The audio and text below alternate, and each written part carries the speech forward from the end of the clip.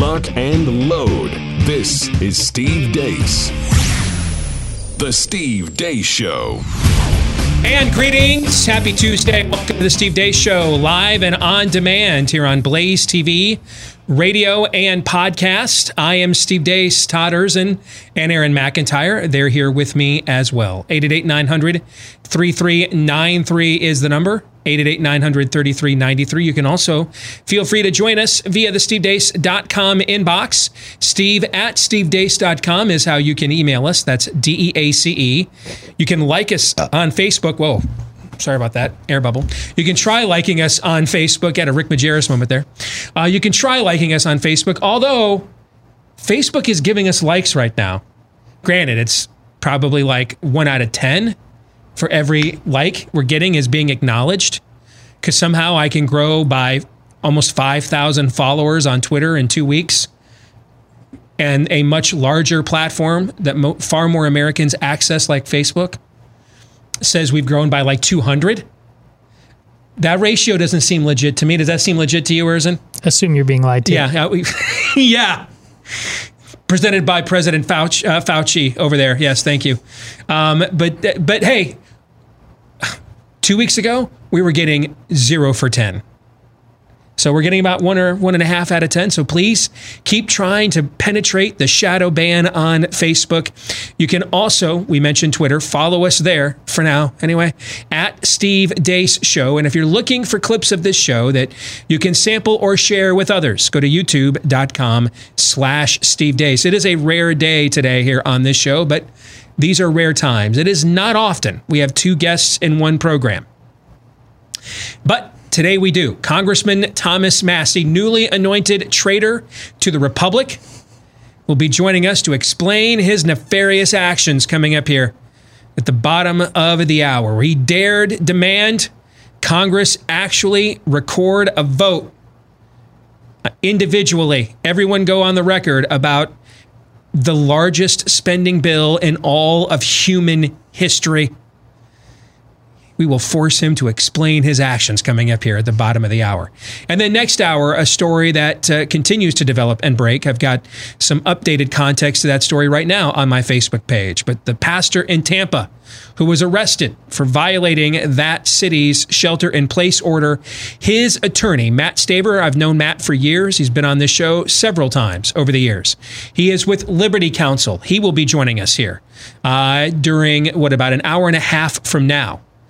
Between that, some fake news or not, and Aaron's rundown of what happened while we were away. What happened while we were away, brought to you by Going to Jail. The following clip is from this show on March 20th. True or false, we will eventually see a pastor arrested for holding a church service in violation of coronavirus precautions. Todd. True. I don't know. I don't know how many would be willing to defy it, number one. I mean, if you're Bishop Morton, if you're in a state like Georgia and you want to ever win public office again, and you arrest a pastor for having a church service. But it's not going to be like this guy. He's not going to be respected. It's going to be somebody that's easy to caricature. Yeah. And make fun of everybody. Phelps. Fred Phelps. It's going to be like that. Because there's another angle to this that I don't have time to get into in depth, but our charismatic and Pentecostal brothers are going to be like, I thought healing was part of the ministry of the gospel. So we're going to tell people at a time that there's a pandemic, don't come and have hands laid on you. Don't have people pray for you. Don't have the ministry of the saints, from a healing perspective and ask for God to intervene. That we're going to do that now. Lo and behold, the Pentecostal pastor and a frequent floater of conspiracy theories, Rodney Howard Brown of the River Church in Tampa Bay, was arrested yesterday for holding a quote-unquote unlawful assembly. Hillsborough County Sheriff Chad Conister explained why. Last night, I made a decision to seek an arrest warrant for the pastor of a local church who intentionally and repeatedly chose to disregard the orders set in place by our president, our governor, the CDC, and the Hillsborough County Emergency Policy Group.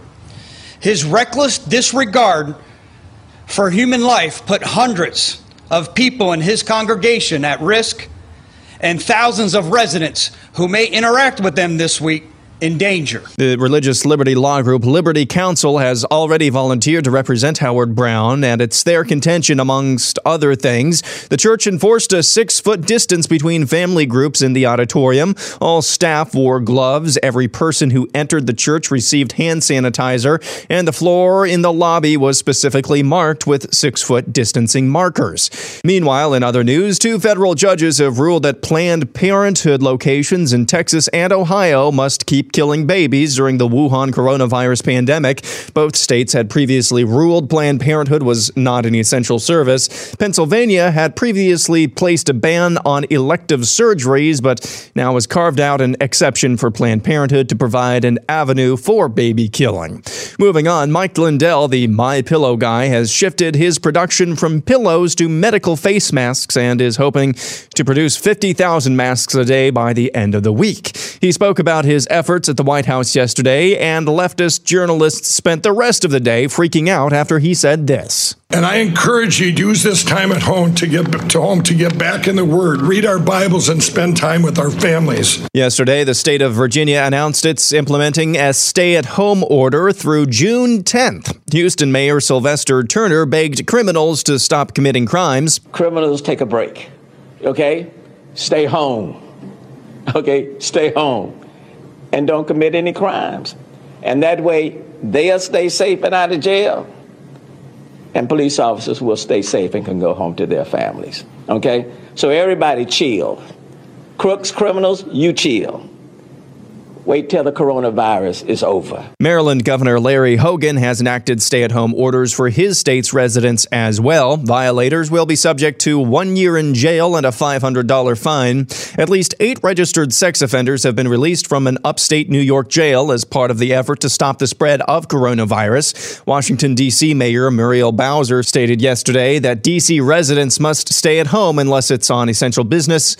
Violators will be fined up to $5,000. Nearly 165,000 Americans have tested positive for the Wuhan coronavirus, with 3,170 deaths. And that's what happened while we were away. Aaron's Montage brought to you by Riduzone. All right, reality check. You fell off the wagon with that New Year's resolution, and now you're thinking more than ever before, given what's going on. I've got to get control of my health, particularly when it comes to eating right and losing weight. Here's the problem, though. While you're more aware of it probably right now, you also got more downtime than you ever had before. Right? Sitting around, you're bored. What are we going to do? Start packing on the pounds. How do you get those cravings and those portion sizes? How do you get them under control? Well, that's where Riduzone can be a help for you right there. It's the only FDA-accepted product that includes OEA. That is the naturally occurring molecule that helps you feel full faster to keep those portion sizes and those cravings under control. All right. So if you want to give Riduzone a try, you can only get it on their website at riduzone.com. That's Riduzone for riduzone.com. That's the only place where you can get it. And if you use my name, Steve, as a promo code right now, you can get up to 65% off with free shipping thrown in. That's a heck of a deal. 65% off with free shipping as well when you go to riduzone.com, Riduzone, Riduzone, riduzone.com, promo code Steve. So let's get to some of Aaron's montage. And before I get to the specifics, I want to peel the curtain back for you from a big picture perspective. Because something you said yesterday, Todd, I thought of it first thing when I got up this morning and decided to do some research. And one of the things you said on the show yesterday is that in your exurban district out there in Carlisle, Iowa, you guys are contemplating, as a district, are we going to move spring sports back to summer, when there's more heat, more sun, vitamin D. That's typically when viruses get burnt off. We saw that with the first SARS, right? And you guys are having that conversation. And you mentioned to me and to our audience yesterday that several of the people that are in your community you're discussing this with are just under the impression we just can't do anything until next year when we get a vaccine, right? Was that? Yeah. Am I quoting you properly? Absolutely. Okay. If you're waiting on that, if that is your game plan, stop hoarding toilet paper and buy up all the Snickers, because you are going to be here for a while. You're not going anywhere for a while. I think Americans, again, part of this is the spirit of the age we're in. This progressive notion that utopian solutions can always be had. That east of Eden, life is not a series of trade-offs. The law of unintended consequences can be repealed because, well, we got a federal judge to do that for us. That somehow we exist outside the laws of nature and nature's God. The reality is none of that is true. And we have done terrible things to our way of life before this point, acting otherwise, putting ourselves trillions of dollars in debt for a welfare state, believing we could completely eradicate things like illiteracy, completely eradicate things like poverty. And we ignored the law of unintended consequences, crafted solutions that thought we could just make these things zero-based, and exploded things like the out-of-wedlock birth rate instead. So it's 6 1/2 dozen of the other. We just shifted the societal cost from one burden to another. And that's because progressivism by nature is primarily concerned with the outcome.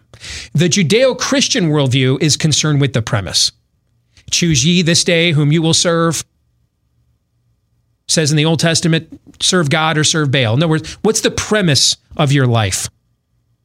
Whom are you living this for? What are you living for? Obeying. What's the premise of your life? The purpose of it? Ours is to obey. Outcomes are for God. That's right. I remember you coining. I think you coined it as actually I stole it from John Quincy Adams. Well, as much as anything from listening to you for a long time before yes. I worked for you. I remember that. Yes, I mean when Jesus looks at the rich young ruler, go home, sell off everything you own, come and follow me. In other words, what's the point of your life? Why are you here? What's the end game to this? The biblical worldview says that death has been conquered, but it has not been erased. We are all going to die. It's just a matter of whether or not whether or not death gets the final word, and it doesn't. Progressivism ignores all of this, ignores it all.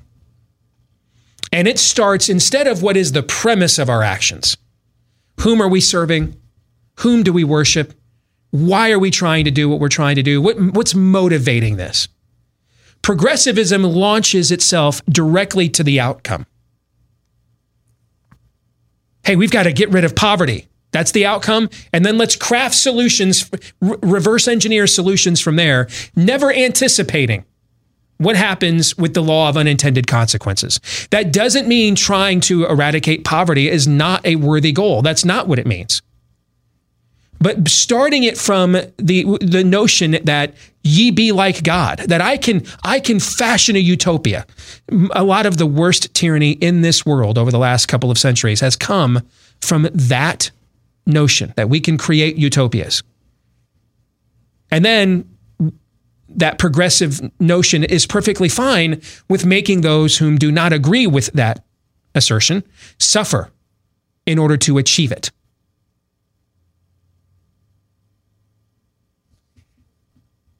And what's happening right now, I believe, in the culture, is that a lot of Americans, because they are,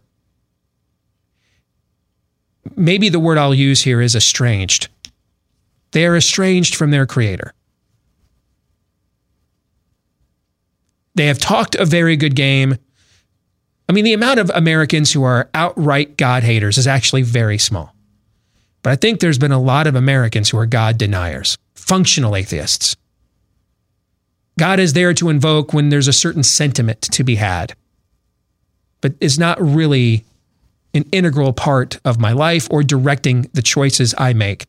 Until I make bad choices and then I ask him to come like some kind of mob cleaner, like the Harvey Keitel character in Pulp Fiction. We make a bunch of bad choices and God is the one who comes and he's the cleaner. He cleans them up for us.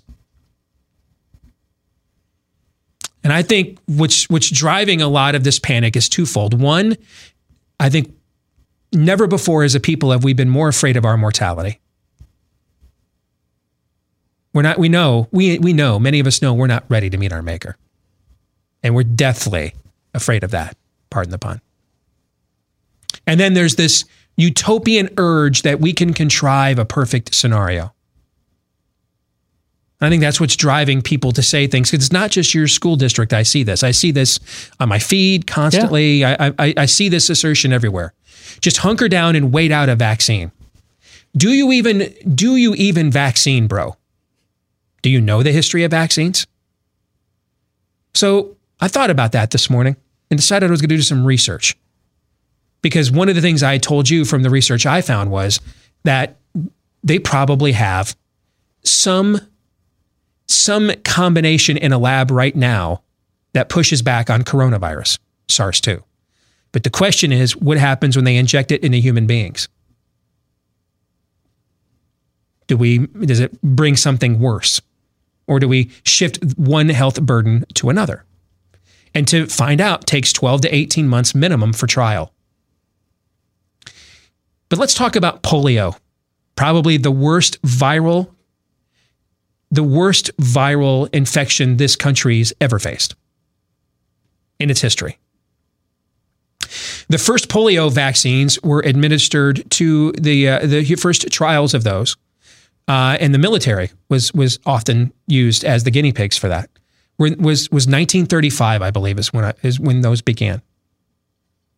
It would be almost 20 more years before Jonas Salk thought that it was safe enough that he would inject it into his own family in order to prove to the American people that they could handle this. Not to be afraid of it. 1952 is when Jonas Salk injected his own family with his polio vaccine. That's almost 20 years. Several vaccines were tried, used. Some were used on the military going into World War II. Some kind of worked, some didn't work, some failed outright. But for a couple of generations, hundreds of thousands of Americans died of polio or were paralyzed, including scores of children. Now, those generations were not perfect either. They had sin in their lives and in the culture at the same time. But they were also not as secularized as we are today. So they understood that mortality is baked into the cake of life east of Eden. The death rate remains 100%. And so they endeavor that as best as we can. Sometimes there were quarantines of communities with massive polio outbreaks. But as best as they could, they had to, still industrialize society, win not one, but 2 world wars, beat a Great Depression. I mean, the president who rallied this nation in the days after 9/11, or after Freudian slip, the days after Pearl Harbor, did so from a wheelchair, stricken by polio. They understood that they could not just shut down all of society. It would be beneath them to do so, yes, Steve. Yeah. They understood that they came out of, you understand, their parents and grandparents settled the Western Prairie, fought the War of 1812 when the Brits burnt Washington, D.C. to the ground and almost ended America right there. They heard these kinds of stories growing up. So they understood that it was just passed on to them. The expectation was that if America was going to be an exceptional country, we were going to have to let the medical community do what it does, and the community was going to have to do what it does. And there would be times that those things would have to take a step back because of the medical necessity. But the idea that you would just wholesale indefinitely shut down society, progress with a small p, would stop. The assembly lines Henry Ford's assembly lines would just stop in mass because of a polio outbreak, was a foreign concept. They would have never even entertained their bloodstream, let alone the zeitgeist. Just everyone in America sit at home and do nothing. I mean, they would look at each other like, are you kidding me? This is America. We don't do that. We got a manifest destiny and everything else going on here. How about the first SARS? I told you yesterday, they never developed a vaccine. That's pertinent to this because coronavirus is from the same family of viruses as SARS-1. It's really SARS-2, just the more vicious killer. They spent years trying to find a vaccine for it with all of our modern technology. And they finally just gave up because the virus had mutated in people so many different times that they couldn't possibly keep up with it anyway. So they just gave up after years of searching for a vaccine. How about the flu vaccine? I know that for a lot of us in America, this seems like a relatively new thing to go and get this, right? Do you know the first flu vaccines were actually introduced in the 1930s? Do you know how many? I had to stop reading. I couldn't count because I'm also not an epidemiologist. I had to so I couldn't follow it. But after I got through like a half a dozen times, we had to evolve the flu vaccine to catch up with all the various strains. And to just cover what, 30% of any given year's population? They say it's got about a 30% fail rate of those who use it, is what they say. All right, currently, that's the number they give us. That about 30% of the people that use the current flu vaccine will still get the flu. All right, I mean, but this idea that we're all just going to hunker down here and print money and Netflix and chill for as long as it takes to get a vaccine. History says, pull up a chair. Maybe learn a new language, because that's the end of your society. The history says, like I told you yesterday, the likelihood is much higher that there will never be a vaccine than you will have one next year, ready for mass consumption. The odds are much higher. That's even with all of the technological innovations we have today. Now, previous generations of America understood this. And they wept when their children died of polio. They wept when their grandfathers and fathers that they saw proudly working in the fields or on assembly lines were now having to been wheeled around. But it was interesting. They had an opposite instinct to the one we have. That actually made them think, life is even more precious than I thought. And what I do with the time that I have matters more than just blanketly having time. That it was really more important to redeem that time than to just mark it, just to check a box, just to check the survival rate. They recognized I could wake up tomorrow and have it. So I better do everything I possibly can. I could be the dad. I could be the patriarch of the family struck down in the fields tomorrow.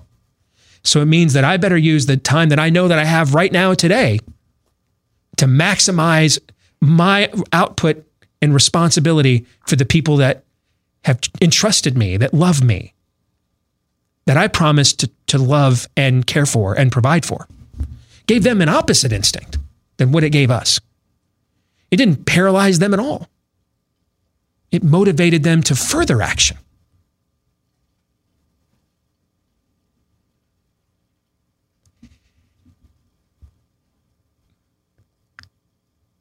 The coronavirus SARS-2 is vicious. The fear, though, is the pestilence. The fear is the plague. And when you see headlines yesterday, many of the same people who demanded Pastor Brown down there in Tampa be put into handcuffs and arrested for endangering the community couldn't wait to jump on social media and cheer that Planned Butcherhood remained open.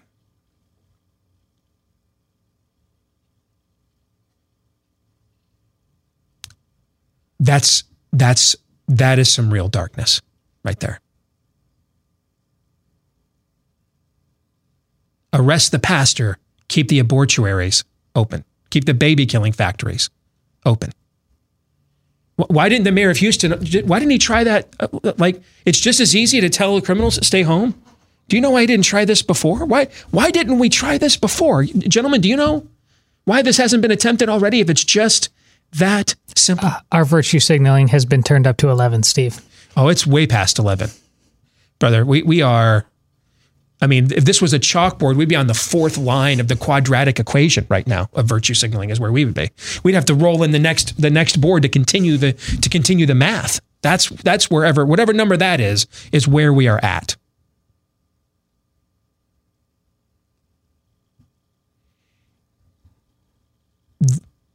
Look at the reaction we have to this.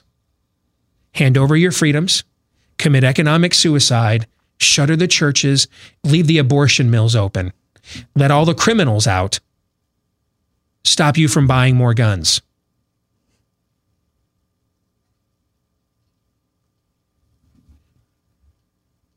Someone is speaking very loudly. Let those who have ears to hear, let them hear. Turn off the virtue signaling. Mute it, ignore it on your social media. And just watch the reactions that are taking place. We've now got the president and the Congress both talking about, well, we're going to have to do trillions more. Why stop there? Why not do cajillions? I mean, if we can just print money and it is absolutely worth what they tell you it is, why are they only giving you $1,200? Why aren't they giving you $100,000? Aren't these the same arguments we've used for years on the minimum wage? If we can just artificially inseminate wages to $15 an hour, let's make it a true living wage then, $40 an hour. Why are we stopping at $15 an hour? I can't feed a family on that. Make it $40 an hour, right? That's funny. That's when they'll put on the, well, don't get crazy now, Steve. Well, except now we're going to do it by the trillions instead. Exactly. The same exact arguments apply. We're learning all the wrong lessons here. All the wrong lessons. All of the impulses that we are indulging in are the wrong ones. And I mean, when I say we, I mean collectively we as a society. I'm assuming, well, if you're putting up with this show through this process, you want to push back against this, and that's why you're here. And we're going to keep fighting for you. Down to they tell me that this job is non-essential and arrest me for it.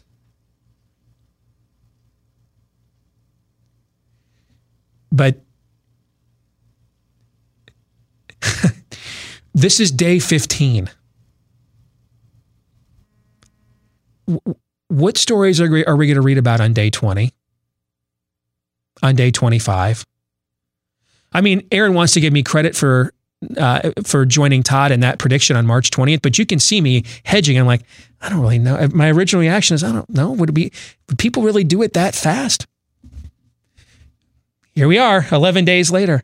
Where are we going to be 11 days from now? And it goes to what I told you yesterday. Everything is now on the table. Everything is. Outcomes you thought you'd never see in this country are now possible. We're going to encourage neighbors to snitch on each other and everything else.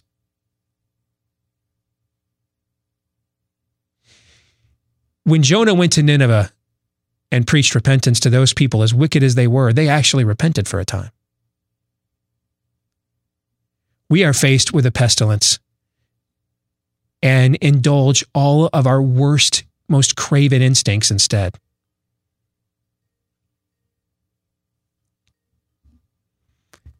The virus is vicious, but the plague is what's happening to us as a people right now.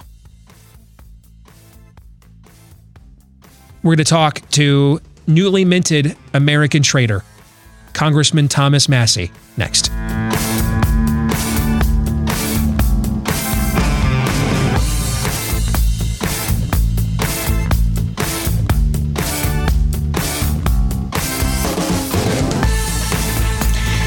All right, let's get right to it here on Blaze TV, radio, and podcast. He already carries with him the ignominious title of congressman, which, of course, has its own rather hefty baggage, but now he is a newly minted traitor to the Republic as well.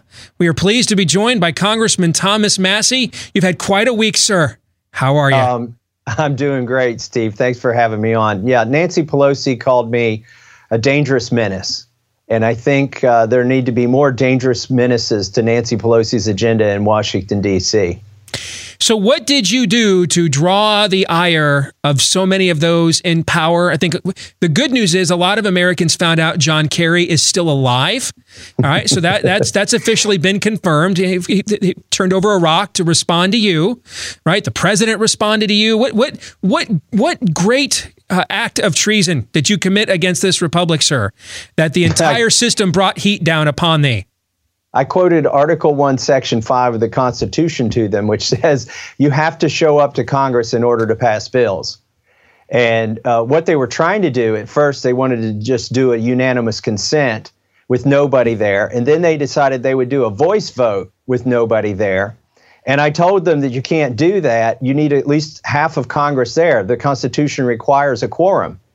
And they said, well, if you impose that on us on Friday, you'll delay the bill to Saturday. I said, it's Thursday morning. Like, go ahead and tell people to show up. I'm telling you, that's what I'm going to do. So what happened is people did show up. They came to Congress, and it was important that they did. And the bill passed on time. A lot of people say that I delayed the bill or that was my tactic. No, I wanted a recorded vote, and I wanted people to follow the Constitution. Unfortunately, I couldn't get a recorded vote because they denied me one. This is the first time in the 7.5 years I've been in Congress that they have ever refused to take a recorded vote at the request of a member. But they did that, and instead of taking the recorded vote, Nancy Pelosi forced everybody to come into the chamber and prove that there was a quorum. She could have avoided that by taking the recorded vote. And by the way, Steve, a lot of people, even my supporters, were at first a little apprehensive. They're saying, why would you go set yourself on fire, Friday, knowing this bill is going to pass? I'll tell you why I went and objected. It's because Pelosi has a plan for a fourth bill. She said that this third Corona bill is just a down payment.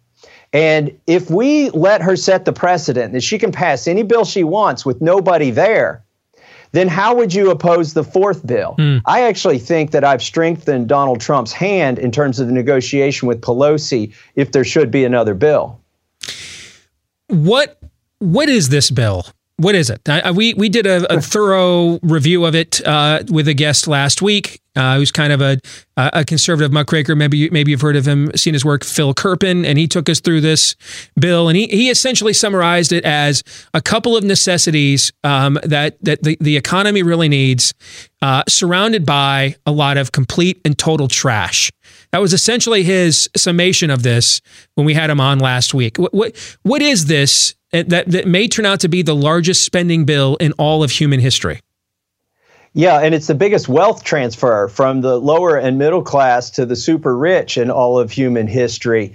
Look, the one family could expect, if they get 2 checks for themselves and 2 checks for their kids, a family might expect to get $3,000 if they qualify. The problem is this spending bill enables $6 trillion of spending, borrowing, loaning, printing of money. And there's 100 million families. Take $6 trillion, divide it by 100 million families. That's $60,000 of obligations for every family, yet they're going to receive $3,000. So where does the rest of the money go? Okay, I've demonstrated maybe 5% it goes to the families, 10% goes to small businesses. The rest of this bill goes to people, shareholders and bankers. And the $1,200 checks that they're talking about, that's the cheese in the trap. To get everybody to sign up for central planning, to get everybody to sign up for all of this wealth transfer. It's a bait and switch is what it is. What it should be, Steve, is a war on the virus. Okay, when we were bombed at Pearl Harbor, did we do an economic stimulus? No, we declared war on Japan. We need to declare war on this virus. We need to have a Manhattan Project against this virus. If there is a spending bill to be had, that's the spending bill that we need. Now that you've had a chance to do the rounds, go back and talk to your constituents there in Kentucky, what's been the reaction since emotion has subsided since last Friday? I have got nothing but an outpouring of support. I will tell you, on Thursday and early morning Friday, there were some of my friends who were texting me saying, this isn't the hill to die on. Like, we understand you believe deeply in the Constitution, but don't harm yourself because we want to see you reelected. And then there were some people who said, just don't do it. We need this bill. But by the end of the day, Friday, the people who had texted me that were saying, I'm sorry, I didn't understand what this bill was about, and I didn't know what your strategy is, and now I back you 100%.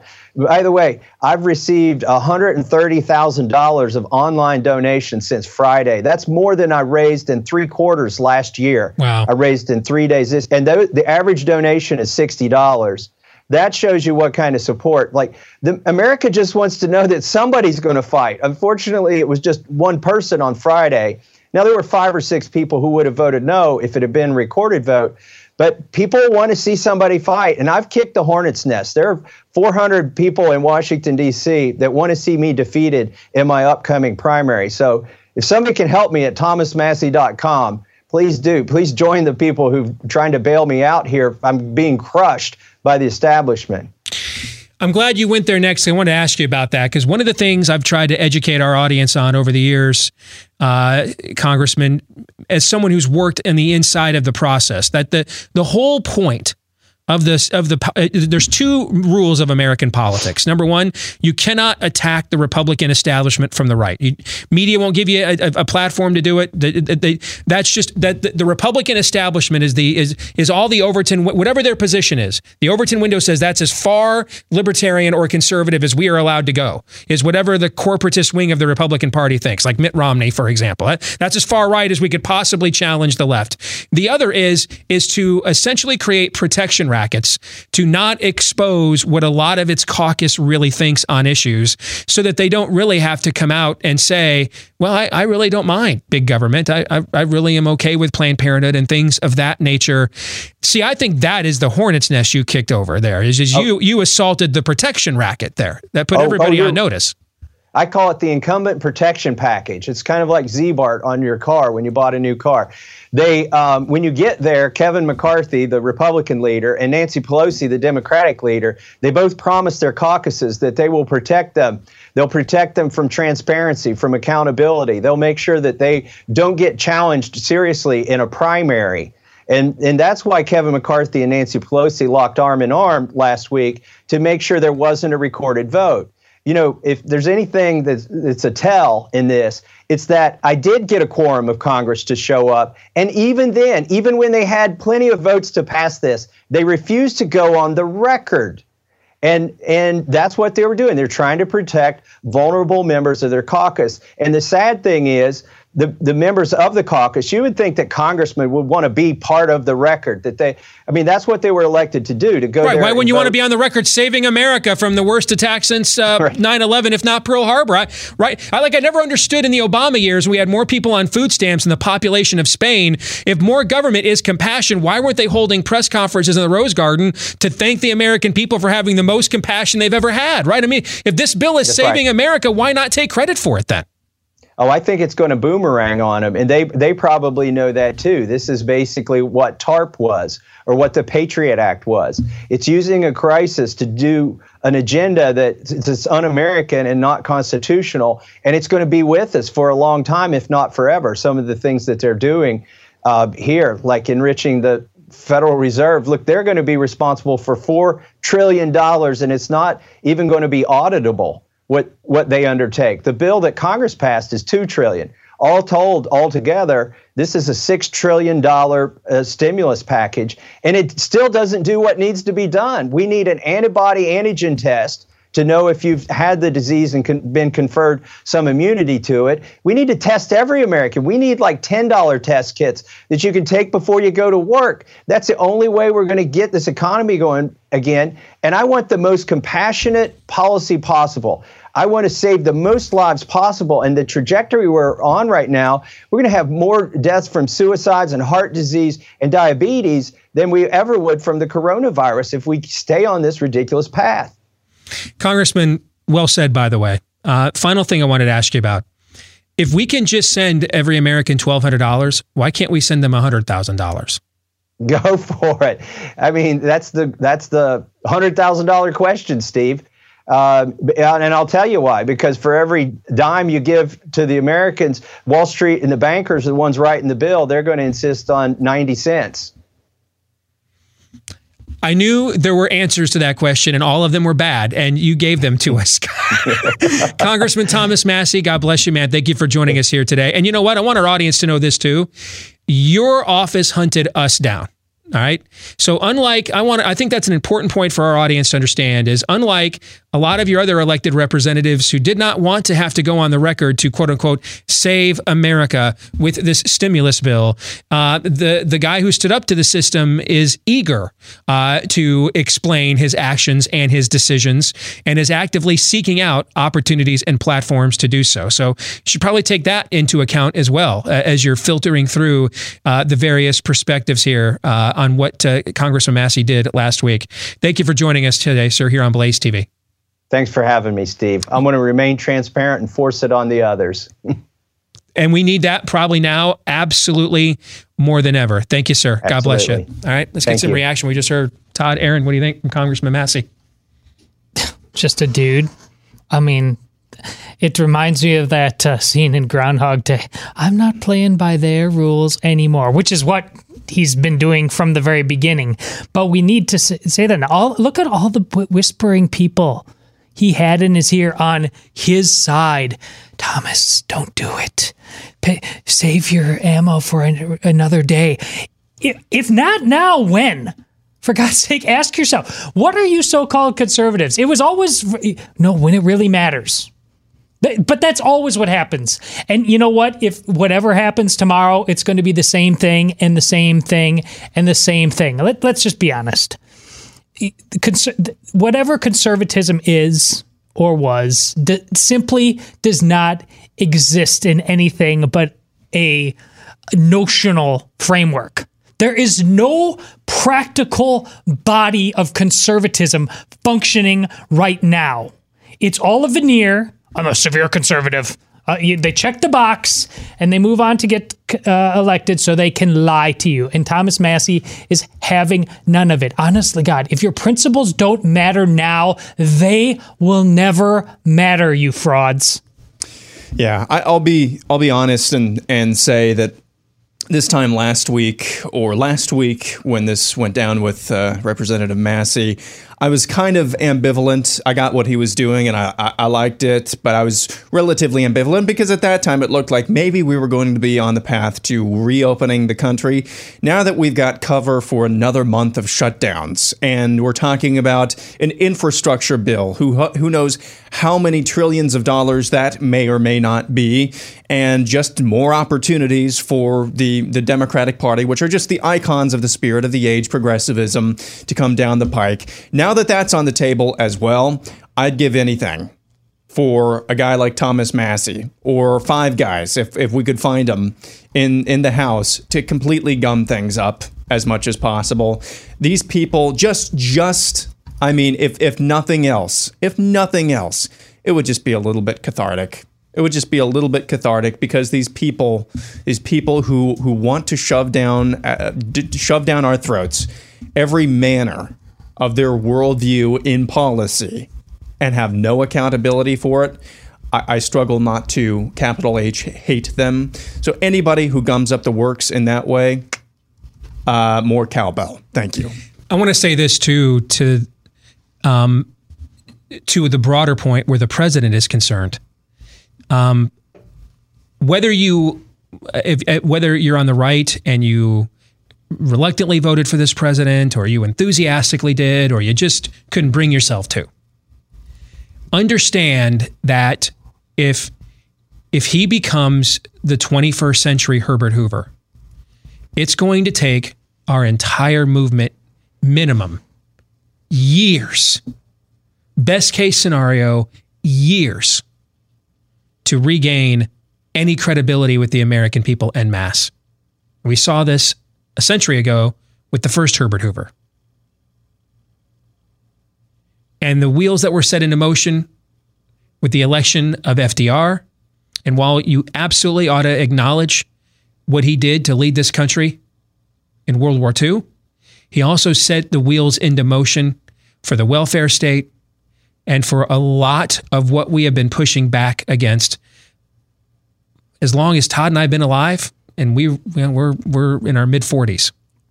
And if I may, Herbert Hoover, if you don't know your history, Herbert Hoover was viewed as the consummate expert when it came to this stuff. Yeah, he was a philosopher king type, basically. When it came to economic matters, so we left it to the expert. I mean, if you look at, I know Tony Fauci is essentially the president right now. Look at how all over the place he has been these last couple of months. It's on the record. Yeah, we don't need surgical masks now. Everyone should have one. 2 million people were going to die. Now it might be 200,000. Before the Imperial College survey, this probably isn't going to kill any more people than the flu. January 26th, he's on record on a New York City radio station saying this is no threat to Americans whatsoever. Yeah. That's one of our old affiliates, by the way, AM 970 The Answer in New York City. We used to be on that station when we were doing terrestrial radio. So understand, if Trump gets labeled Herbert Hoover here, that's why I'm using that hashtag. I'm trying to get everybody's attention. Do you understand? Because they're all going to, for various reasons, not want him to open the country and the economy back up. The medical professionals are in a panic because they don't really know what they're dealing with. That's why they're all over the place. And the media just wants to end the Trump presidency. So the whole game here is to hold Trump off from opening the country back up long enough so they can then hang him with the depression that their fear and hysteria basically caused and blame it all on him. See, he's Herbert Hoover. That's why you got to vote for the new FDR. And Joe Biden or Andrew Cuomo, whoever will be the nominee, is the new FDR that will save us. Hell, they might even give a speech. The only thing we have to fear is fear itself. They might even do that. And then you're looking at years of credibility lost. That's what happened to the right in America post Herbert Hoover. It took decades to overcome that. There's a lot at stake here. A lot. More in a moment.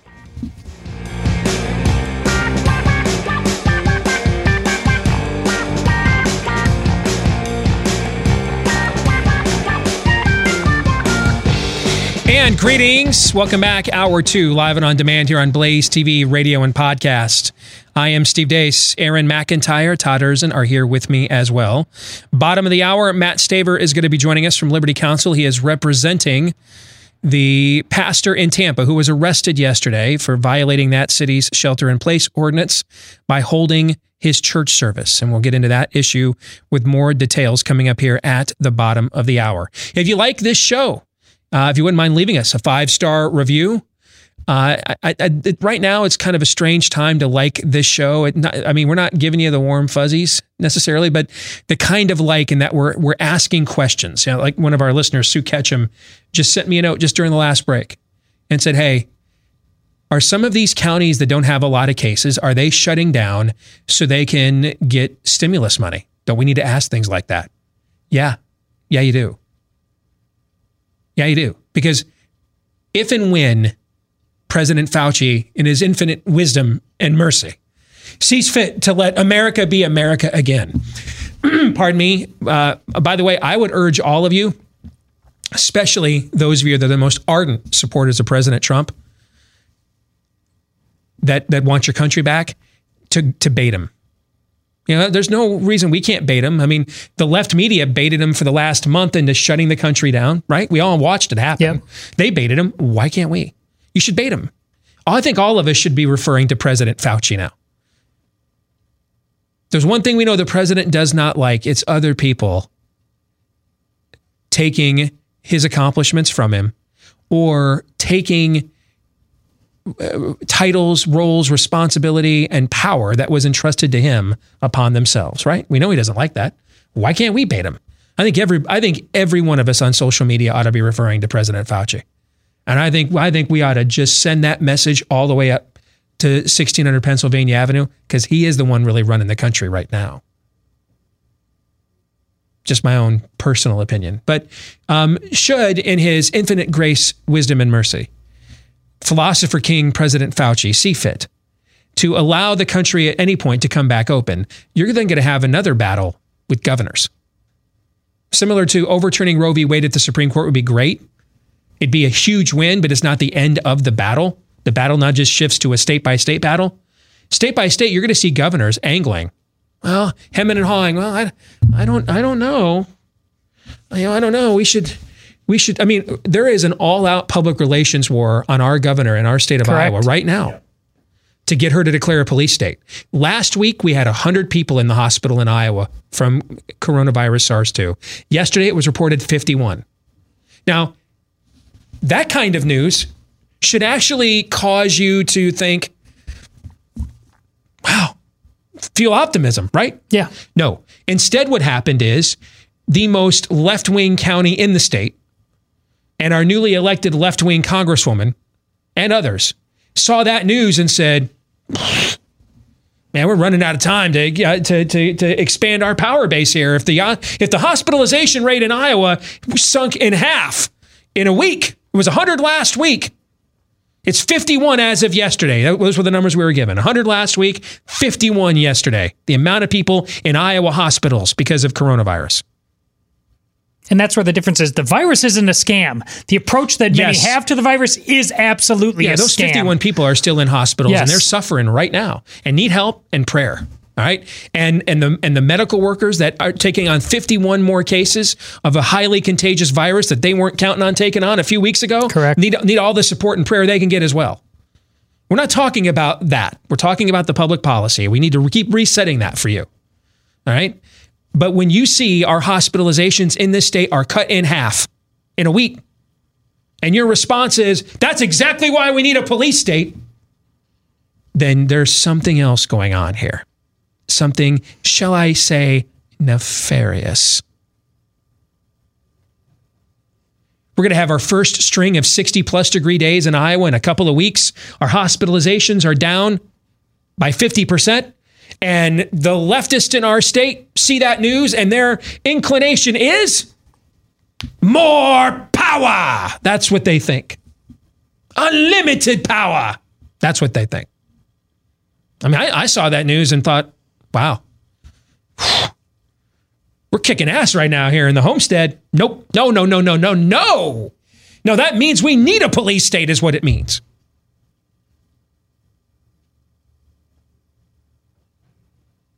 So yes, the next wave of this, when and if the president decides, the real one, the one you elected, all right, if he decides to take his power back from potentate Fauci, President Fauci, should the president you elect decide to take his power back from the one he just handed all of his power to, the battle will then go state to state with governors.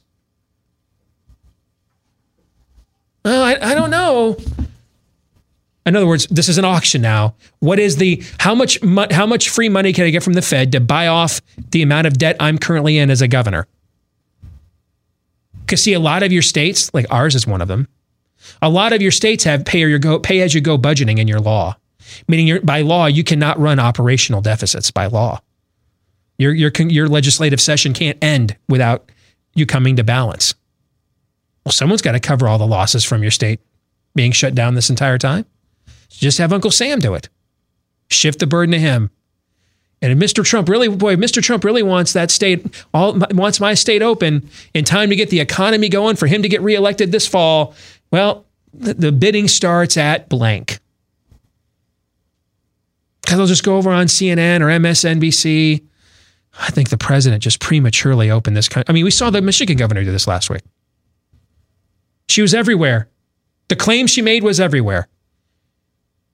The feds told me they weren't going to help us. Okay, names or it didn't happen, right? Because dude, if you heard that, I'd be fine with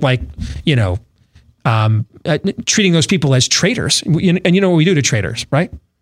I'd be fine. Would you be okay with that? Sure. Yeah, I'd be fine with that. I mean, I grew up in Michigan, have quite the fondness for the state, in fact. Now she's like, well, now she's taking that whole story back because it was a scam, man. It was a scam from the beginning. She wanted something. Maybe in this case, it was just publicity. She's auditioned to be Joe Biden's running mate. I don't know. But don't think there won't be several governors that will do this. Several mayors of major cities that will do this. Yes. That is why it was imperative to try to get the president to at least on a limited basis. And when we say reopen the country, I can't speak for everyone else making the same argument we are. Here's what I'll say what we mean by this show. That doesn't mean, hey, let's hurry up and have March Madness this weekend. That's not what we're saying. That's not what we're saying. But there clearly must be reasonable ways that those who have already had it and are immune, those who are not testing, who show no symptoms, can be put, especially, you guys want all this medical manufacturing done. Who's going to do it? We can't plant respirator trees, guys. And poor Mike Lindell, I met that guy once, just the sweetest dude, man, with an incredible personal story.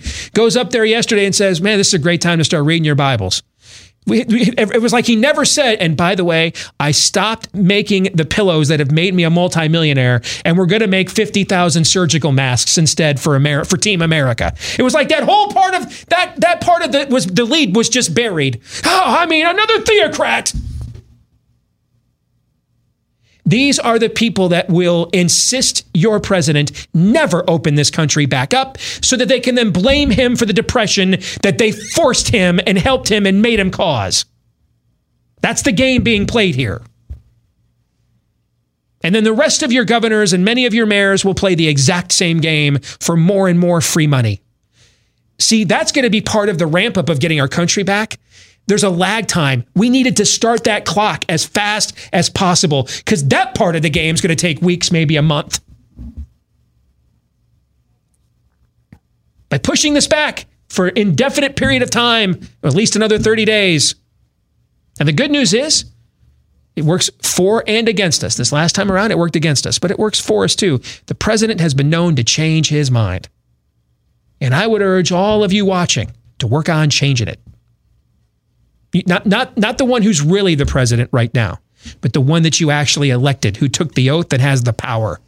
Urge him to take it back. Because this Dr. Fauci has changed his position on this at least a half dozen times in the last 2 months. And they say Trump's material. They say Trump is random. Let's get to fake news or not, brought to you by Home Title Lock. Even though we just kind of had a little fake news or not. It is shocking that your home can be stolen so easily. Deborah learned this brutal lesson when thieves found the title of her home online. Then they forged the document to appear that she sold her home, but she hadn't. And then they borrowed thousands using her home's equity. Deborah didn't even know she was a victim until foreclosure notices arrived and even an eviction notice. And she had to spend another fortune just to get her home back. This crime is known as home title fraud. The FBI calls it one of the fastest growing crime waves in the country. Your advice, should you choose to accept it, is to avoid this nightmare and protect your home with Home Title Lock. And no, your homeowner's insurance, your bank can't protect you. Not even the banks you're bailing out right now. They can't protect you from this either. But for pennies a day, Home Title Lock does. First things first, find out if you're already a victim of home title fraud. Register your home at HomeTitleLock.com and enter Steve for 1 month of free protection. That's HomeTitleLock.com. Find out if your home has already been targeted. And then enter my name, Steve, as a promo code to get 1 month of free protection for your most valuable asset, your own home. All right? Particularly given the era in which we are living in right now, the amount of Americans that are going to need to dip into their home equity probably to cover some of the losses you're incurring right now, very high. Protect that investment at HomeTitleLock.com. All right, let's get to fake news or not. I have selected a few clips. And again, we're not even fact-checking the enemy propaganda. We don't fact-check left media. We don't fact-check I don't fact-check CNN for the same reason I don't fact-check Russia Today. All right? I am under the impression already, I took the hint, he hate me. So I'm more interested in fact-checking the people that are supposed to be representing us. All right? And we're going to have only 3 clips today because I think they perfectly encapsulate a lot of the debate that's going on right now. 2 of them will be from the president, and another will be from the former speaker, who is an enthusiastic supporter of the president's, and I happen to work on his last presidential campaign. That's Newt Gingrich. All right, so we're going to start this one from President Trump talking about his new timeline. We're doing a lot of things, and we don't want to do it too soon, but We're thinking that around Easter, that's going to be your spike. That's going to be the highest point, we think, and then it's going to start coming down from there. That will be a day of celebration, and we just want to do it right. So we picked the end of April, the last day, April 30th, as a day where we can see some real progress, and we expect to see that. And then by a little short of June, maybe June 1st, we think it's a terrible thing to say, but we think the death will be at a very low number. It'll be brought down to a very low number. Todd, you get to go first. The president with the new timeline to update the previous one we were given of the 15 days. Well, it's fake news because he's the one, not somebody else. He's the one who threw out Easter. And he's also the one who said that they were laying the groundwork by going not only state by state, county by county of the ways that we can open this thing back up again. And now he's just talking as if we're all New York City. This is fake news. It's entirely unhelpful. We are already at the place he's talking about in terms of deaths and the level of impact it has on our ability to go forward and get something resembling normalcy, as Steve said, jump-started. So this is just the presentation is all fake news. Yeah, it's here's the thing. All of the numbers, all of the models that have been thrown out since basically Friday evening through the weekend, especially since Sunday, I don't know exactly where they're sourced from. Now, they've been telling us that's supposed to come out later today, that these guidelines are supposed to come out later today with Dr. Birx and Dr. Fauci, that more guidelines are supposed to come out. They'll be sourcing their projections a little bit better. But so for now, it's fake news. Because 2 weeks ago, this was 2 weeks, 15 days to flatten the curve. Now it's a month to stop the spread. Mission creep much? And at that point, do we even know at the end of April for sure? And maybe again, I'll give some benefit of the doubt here to President Trump. Maybe that will all be spelled out. Maybe that'll all be spelled out this afternoon at 5 p.m. Eastern time. So this is all with that in mind, with that caveat. But we don't. It seems to me that we are no closer to knowing or having a reliable projection than we were 2 weeks ago. Or maybe a month and a half ago in February, when Dr. Fauci said that this is going to be less impactful than the seasonal influenza.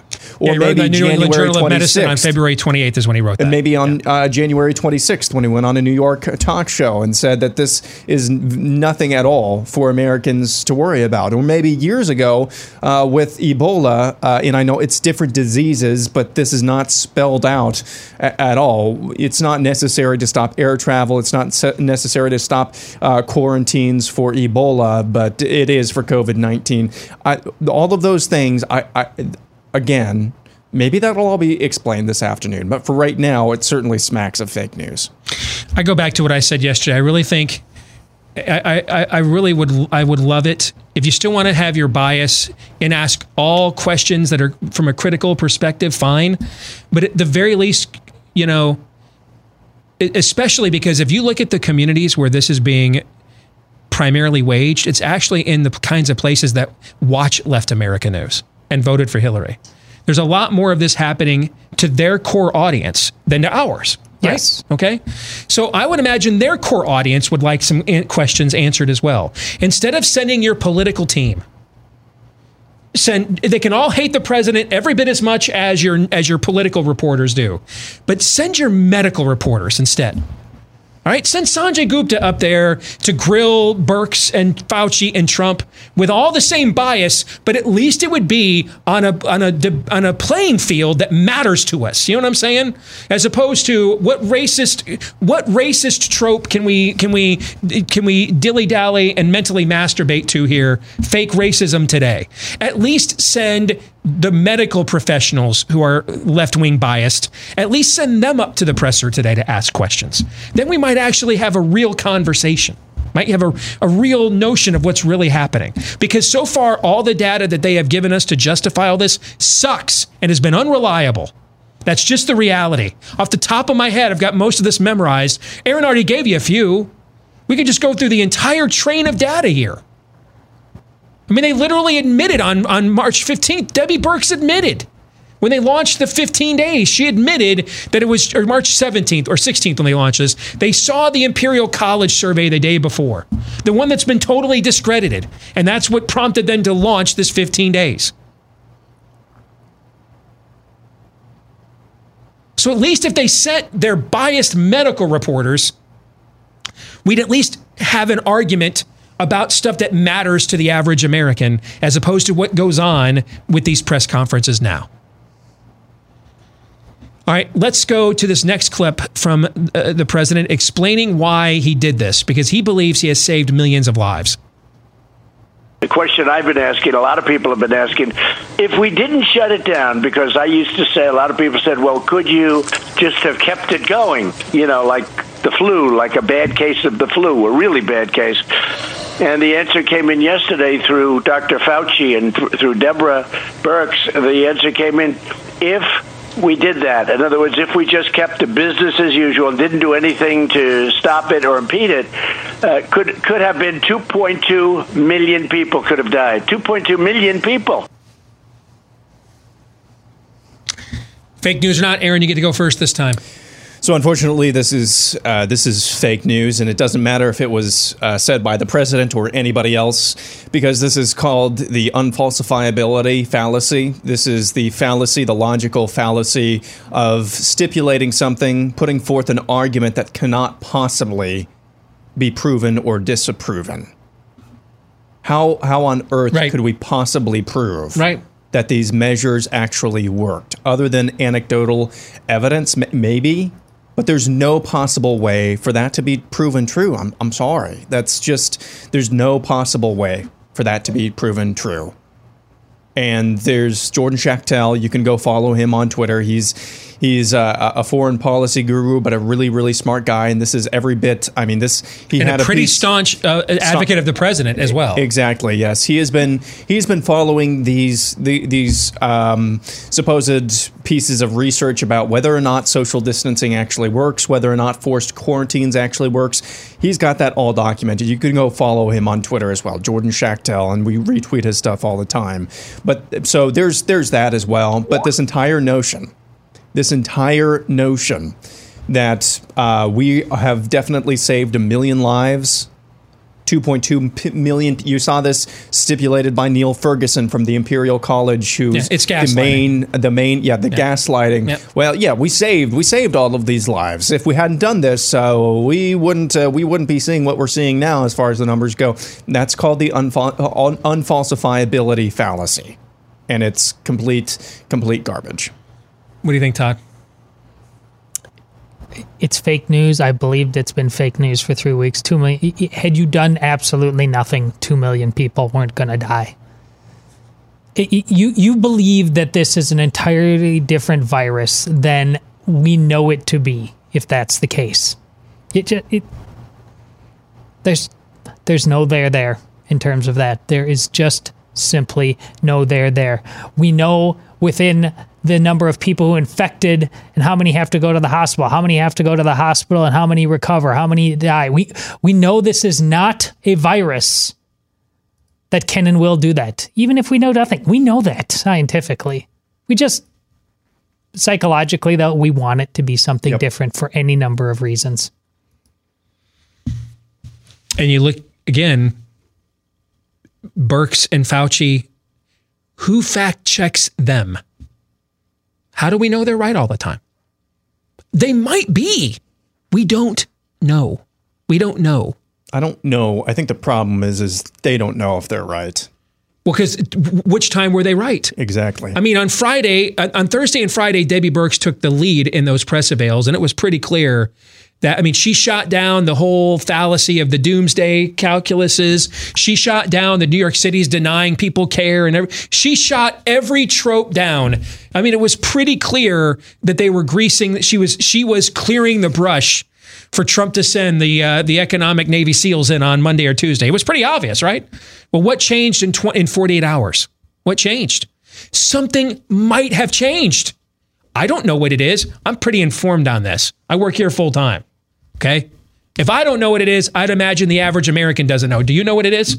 No, and that's my point. No one knows. Based on the things we do know, this doesn't make sense. Well, that's they told us. Okay, they might be right, but when you want me to risk socioeconomic ruin, I kind of should get to vet the people making the recommendation, shouldn't I? Sure as hell better communicate clearly. Fauci came out there on CNN, and then later on in the press conference, 100,000, 200,000 deaths. And Birx, I believe, said as well, 200,000 deaths is the right. Okay, we don't know what the timeline is for that. Is it over the next 6 months? Right. Is it over they don't even know how long the virus has been here. Fauci says, millions of cases. How many millions of cases over what amount of time?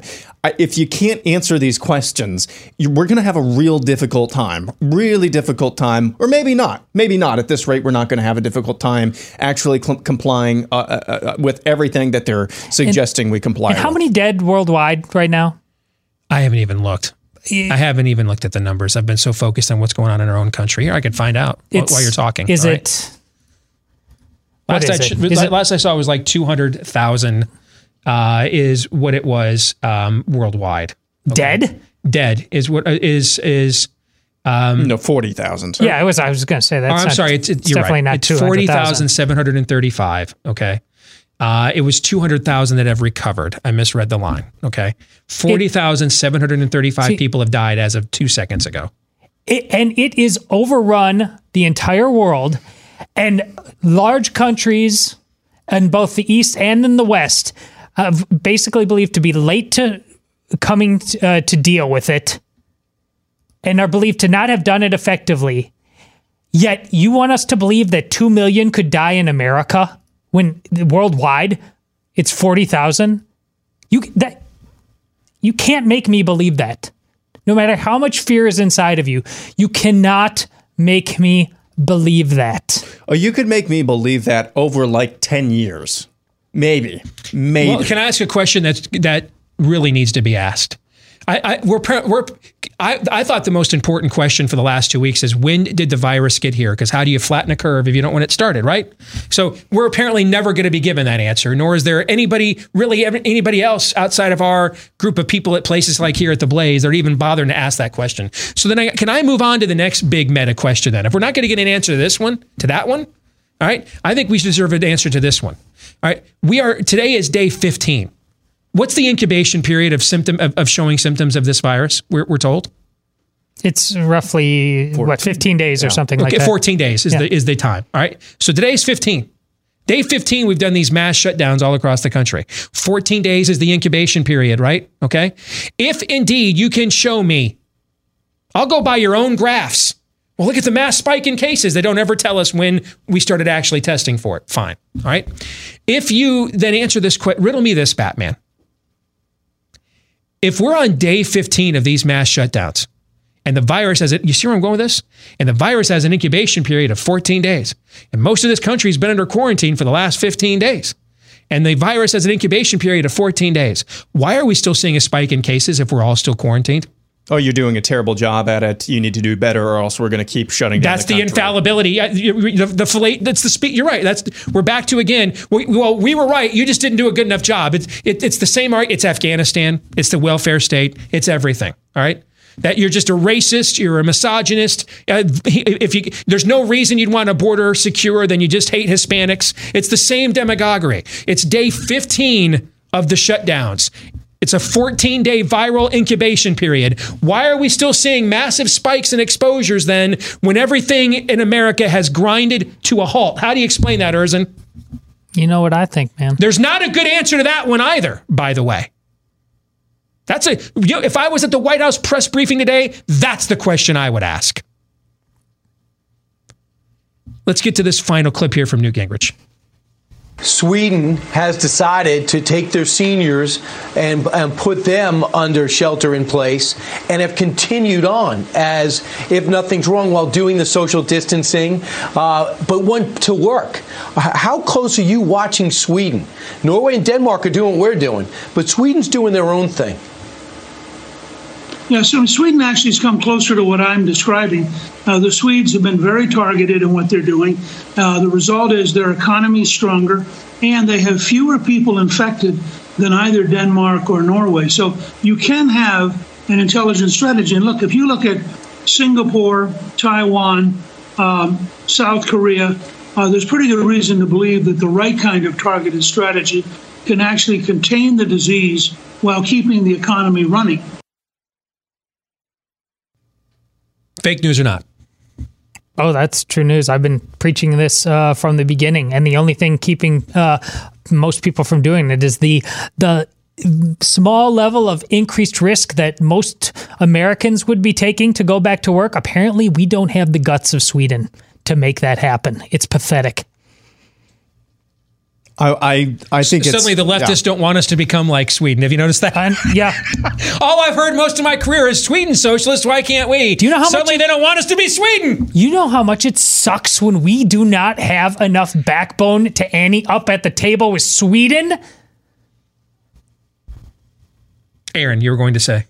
Yeah, so there's this chart going on around and going viral this morning about the number of cases in Sweden of coronavirus, and of course, it's compared to their neighbors. But they have, as far as Norway and what's the other one around Sweden? Denmark. They have twice as many people. They have twice as many people. So of course they're going to have more cases. I'm trying to look up right now how much testing they're actually doing. But again, these you've got to be really careful with graphs because everybody's just using the raw numbers and not contextualizing them versus the other things on the chart that you see. So again, who needs context? This has got to be a better thing, I have to imagine, than completely suiciding your economy. No, there's no other option. No. Why? Run for your lives!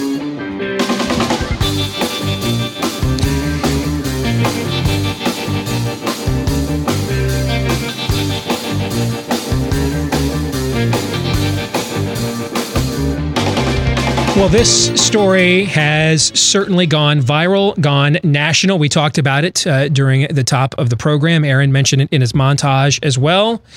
Rodney Howard-Browne is the name of a pastor in Tampa that most of America probably wasn't aware of 24 hours ago, but many more of us now are, because he has been arrested for violating that city's ordinance against mass gatherings by holding his church service at his ministry on Sunday. Representing him against those charges is somebody that's been on this show several times over the years. I've known for several years. Matt Staver at Liberty Counsel. Matt, it's good to have you back with us here on Blaze TV Radio and podcast. How are you, Matt? I'm very good. Thanks to be good to be with you.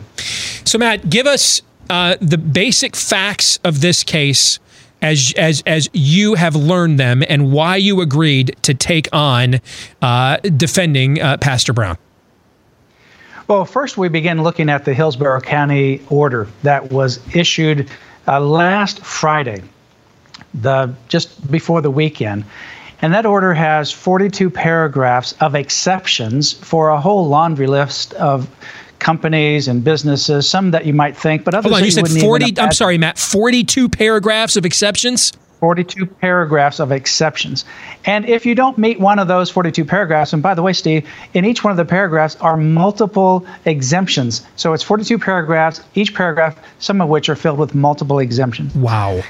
And if you don't meet any one of those 42, then there's a catch-all paragraph that says any business that doesn't fall in one of those 42 plus categories, as long as you can operate with a 6-foot separation between people, no cap on the number of people in your business, then you can operate, no problem. The only ones that can't are churches. So if you want to have, like in various people have told us, the Walmarts or the Home Depots, for example, in Hillsborough County, they look like a rock band is there. Yeah. And it's a rock concert because they're filled with people. And they're buying essential things like plants for their potted gardens. And yet they don't have the 6-foot separation. And that's what this church did. The church complied with it. On its face, it's not exempted, but the church was operating like all these other secular businesses have this exemption. So they required at the beginning of the entrances everyone to use hand sanitizers. All the staff wore gloves, and each person was required to have a 6-foot separation. In their farmers market, that's inside the lobby where they were giving away food, they had the floor marked for 6 feet. Inside their sanctuary, they have movable chairs. So they moved the chairs so that it was a fraction of the size, and they required a 6-foot separation. The only people that were in close proximity were families that arrived together. Everybody else had to have a 6-foot separation. And then they bought $100,000 worth of high-grade hospital air purifiers that are highly rated for killing and stopping microbes, even including some of the microbes within the coronavirus family. It went above and beyond what any secular business did, and yet this sheriff ran to a press conference at 1 o'clock. And get this is a second-degree misdemeanor, Steve. It's not even a first degree. It is punishable. The maximum punishment is 2 months in jail, $500 fine. I mean, that may be a medium-level traffic violation, for example. And how many people are confronted with sheriff deputies at their home when they're willing to come in voluntarily, and while the deputies are at your house, there is a press conference taking place about your arrest. It was an attempt by the sheriff to shame the pastor and intimidate pastors. And the sheriff actually invited a pastor to come and speak. He had no idea it was about his friend Rodney Howard-Browne. He was just called to come to speak at a press conference regarding coronavirus. And he had another person who was a pastor who was also a member of the city council. He began lecturing people about what the Bible says. And then the county attorney also quoted from Mark chapter 12, verse 31, that you should love your neighbor as yourself. So all this theology was coming from the sheriff's platform, while this pastor, who amazingly 2 weeks ago was named one of the honorary deputies of the Orange County. He actually has his deputy badge, and he was going to be a chaplain for the Hillsborough County Department. So it's incredible, the circus that was created by this sheriff in this unconstitutionally applied order that exempts every secular gathering you can imagine except for churches. I think, boy, there's so many distinctions you've drawn that I think we need to go back and highlight. But I think the main one here, Matt, is that you don't have a constitutional right to own a Lowe's. Right? You don't have a constitutional right to Costco doesn't have a constitutional right to purchase land and force you and run a business. Right? They don't. Okay. Right. But that church ministry does have that kind of constitutional, that sort of constitutional assumed protection. Basically, let's go with that phrase, an assumed preference protection because of the First Amendment, and yet that was completely disregarded to make an example out of Rodney Browne, while they granted all these exceptions to businesses that don't have a presumed constitutional protection. That's exactly right. You know, in Orange County, where Orlando is, a similar order was issued about a week ago, but that particular order exempts churches. It encourages churches to comply with CDC guidelines, but it's an advisory opinion. Churches are exempted as they should be under the First Amendment. The First Amendment is there in the first position for a reason. It gives this heightened constitutional protection. Not to run a Lowe's, as you said, or a Home Depot, as good as they are, there's not a constitutional right. If somebody doesn't allow you to build a Lowe's or own a Lowe's, you don't have a constitutional violation. But if it's a church, you do. And they've allowed you can buy pot in Hillsborough County. You can buy a potted plant. You can have an abortion, and you can operate commercial businesses all you want as long as you have the 6-foot separation, even if you're not exempted. If you're exempted, you don't even need the 6-foot separation. But you can't have a church service, no matter what you do, to comply with health standards to protect your people. They have deemed them persona non gratis. They have deemed them absolutely non-essential, and they have no exceptions for church gatherings. I know when you get to a hot button issue like this, Matt, and you know this too, because you're not just an attorney, but you've been politically active, so you know how emotions of situations like this can run with things, right?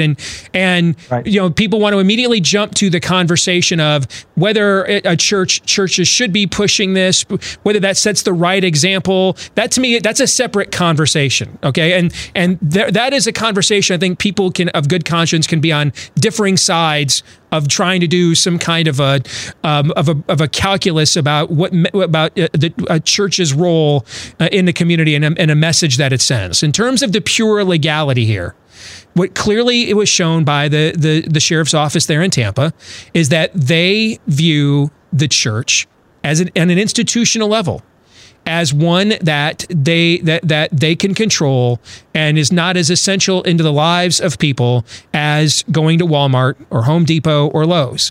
And if that precedent is allowed to be established in a time like this, then why wouldn't a sheriff who knows not Joseph later on, Matt, decide, you know, we don't really think that you ought to be preaching out of Romans 1 or Leviticus. And because of that, you know, we think that's a hazard to the community. We got a gay rights parade. That's a huge boon to our local economy. And you drive, you know, some of those potential customers, right? If it's the legal principle that's being applied here, if the institution that has a presumed pre-existing constitutional protection, if it can be infringed upon in ways that commercial businesses that don't have those protections are not currently, if it can be done now, then why can't it, because of this virus, then why can't it be done later if government deems it so? Yeah, Steve, I mean, you hit the point right on the head. This is the real issue. I did a statement last week that liberty is the long-term or the loss of liberty, I should say, is the long-term crisis that we face. It's obviously even in the short term because we're facing it now. But the precedent that we set right now, if we just simply say, it's okay, you can have any commercial secular meeting, what you can do is your own business. You just have to maybe comply with this or that kind of separation or maybe size limitation in some cases. But if you're a church and you want to talk about religious things, Jesus, you want to come up to Easter and celebrate Easter, you can't do it. Why? Because we have deemed you to not have one scintilla of value to the community. We won't even allow you to try to operate on the same basis as these other commercial secular programs. You just must shut down. How long are we going to shut down? You're going to shut down as long as we want you to shut down. So just be quiet and shut down. Yep.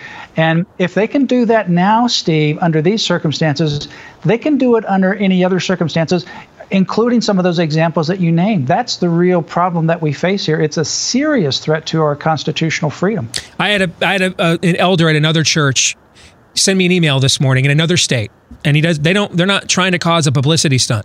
Okay, so I'm not going to name them, but they asked their local law enforcement, what if we just had people come and park 6 feet away from each other in the park? Meaning they're trying to figure out what's the boundary here. Right. What if we just came and parked 6 feet apart in the parking lot?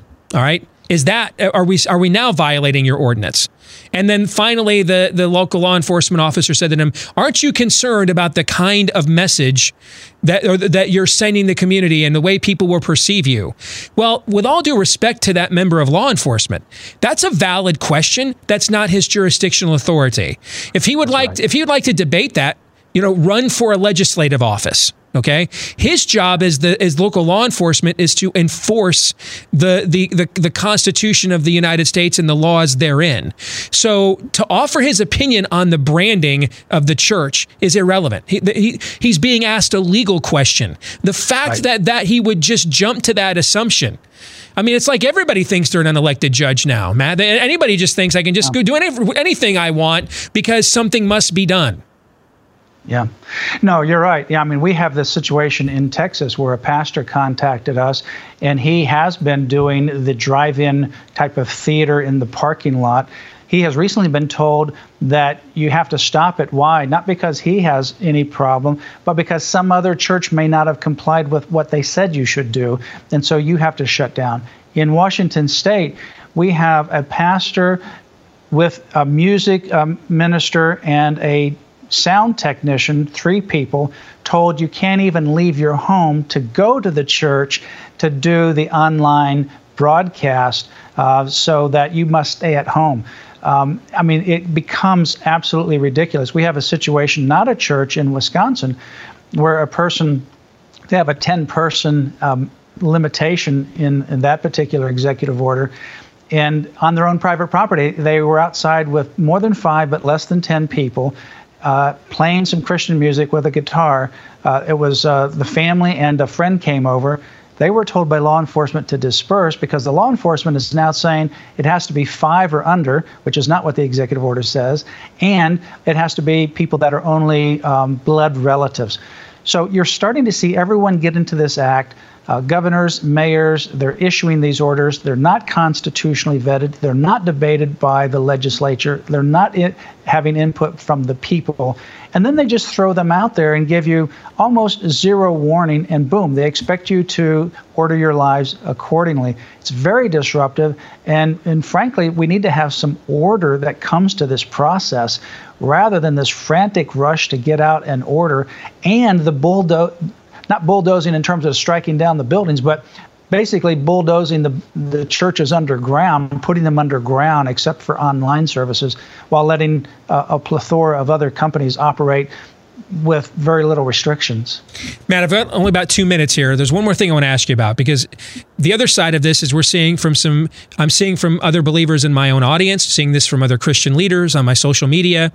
I think there is a concern that pushing this right now during coronavirus may create the avenue for further intrusions on religious liberty that we know, frankly, at least one major political party and a whole group of people in America would like to do anyway. Okay. And so don't push this right now, because that will give them the political standing to essentially erase our religious freedom later on. What would you say to those people that have that point of view? I certainly respect their view. I have an opposite view that if you don't say something, if you just go and remain silent and you're willing to accept this discriminatory treatment, it sets a bad precedent. You know, Martin Luther King Jr., when he was in the Birmingham jail, was asked the same question, "Not now, Martin, not now." And he said, "How long are we going to wait?" The question is, where is the end in sight? It doesn't seem to be getting any better. It seems to be getting worse. And we need to come up with more rational, constitutional ways that we deal with this, rather than these haphazard, sloppy executive orders that literally shut the doors of the churches with no opportunity for them to meet under any circumstances. Matt, if there's anybody that in our audience right now that may end up needing help from an organization like yours, how can they find you? They can go to our website, Steve. It's lc.org, just 2 letters, lc.org. Our phone number is there. Our email's there. You can contact us. Again, lc.org. Matt Staver from Liberty Counsel. Good to see you, brother. As always, take care. God bless. Steve. All right. Thank you. You bet. Gentlemen, your thoughts on that conversation we just had with Matt Staver? Well, you know, I was one of those people when we debated this, was it a week ago? Yeah. I said, well, we have to consider that in the short term. I don't remember if I put a window on it, but I was thinking of the Trump 15 days. I can go 15 days, but not with Easter coming. I'm telling you, if you aren't willing on Easter Sunday, if the situation presents itself along the lines of things that must be stood for, if you're not willing to get arrested for your faith on Easter Sunday, man, you got some serious questions to ask for yourself. And listen, you shouldn't be looking for that to happen. Right. But right now, now that the 15 days is over here, we need to ask all of these bigger questions that Matt Staver said. This is a fight that must be had. It's not an option for you, quite frankly.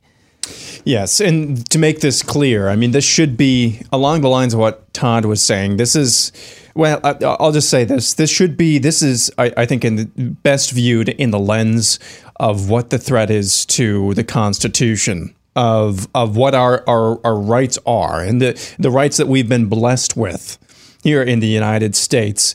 I mean, God's church is going to live on, regardless of what some podunk punk sheriff in Tampa says. All right, so this is that guy. Do you think that guy poses a real threat to the church? No, he doesn't. What he does pose is a threat to the Constitution, and that's the conversation. And I think that's the context that these conversations have to be had within. We're going to stick around and do some overtime for our Blaze TV subscribers. BlazeTV.com, promo code Steve, and get $30 off your subscription right now. BlazeTV.com, promo code Steve. $30 off. Cheapest price we've ever had. For the rest of you, we will see you again tomorrow right here on Blaze TV Radio and Podcast.